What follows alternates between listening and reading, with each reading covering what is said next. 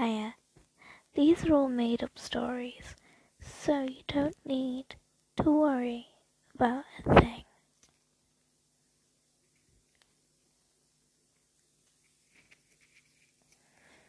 Once, there was a girl who moved houses. She was bullied when she was little, but she moved to this old, creepy, abandoned house with rustic nails sticking out, wood falling.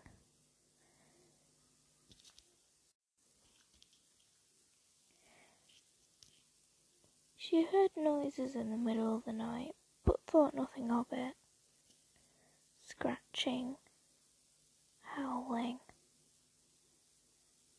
She didn't mind at first, but then the noises got louder and louder until she looked out the window one night and saw a woman dressed in white, muddy clothes with long, dark black hair, black eyes, and sad.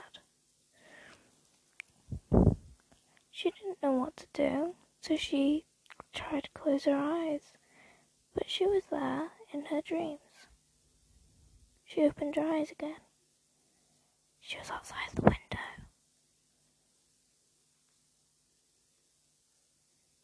And then she was found dead the next day.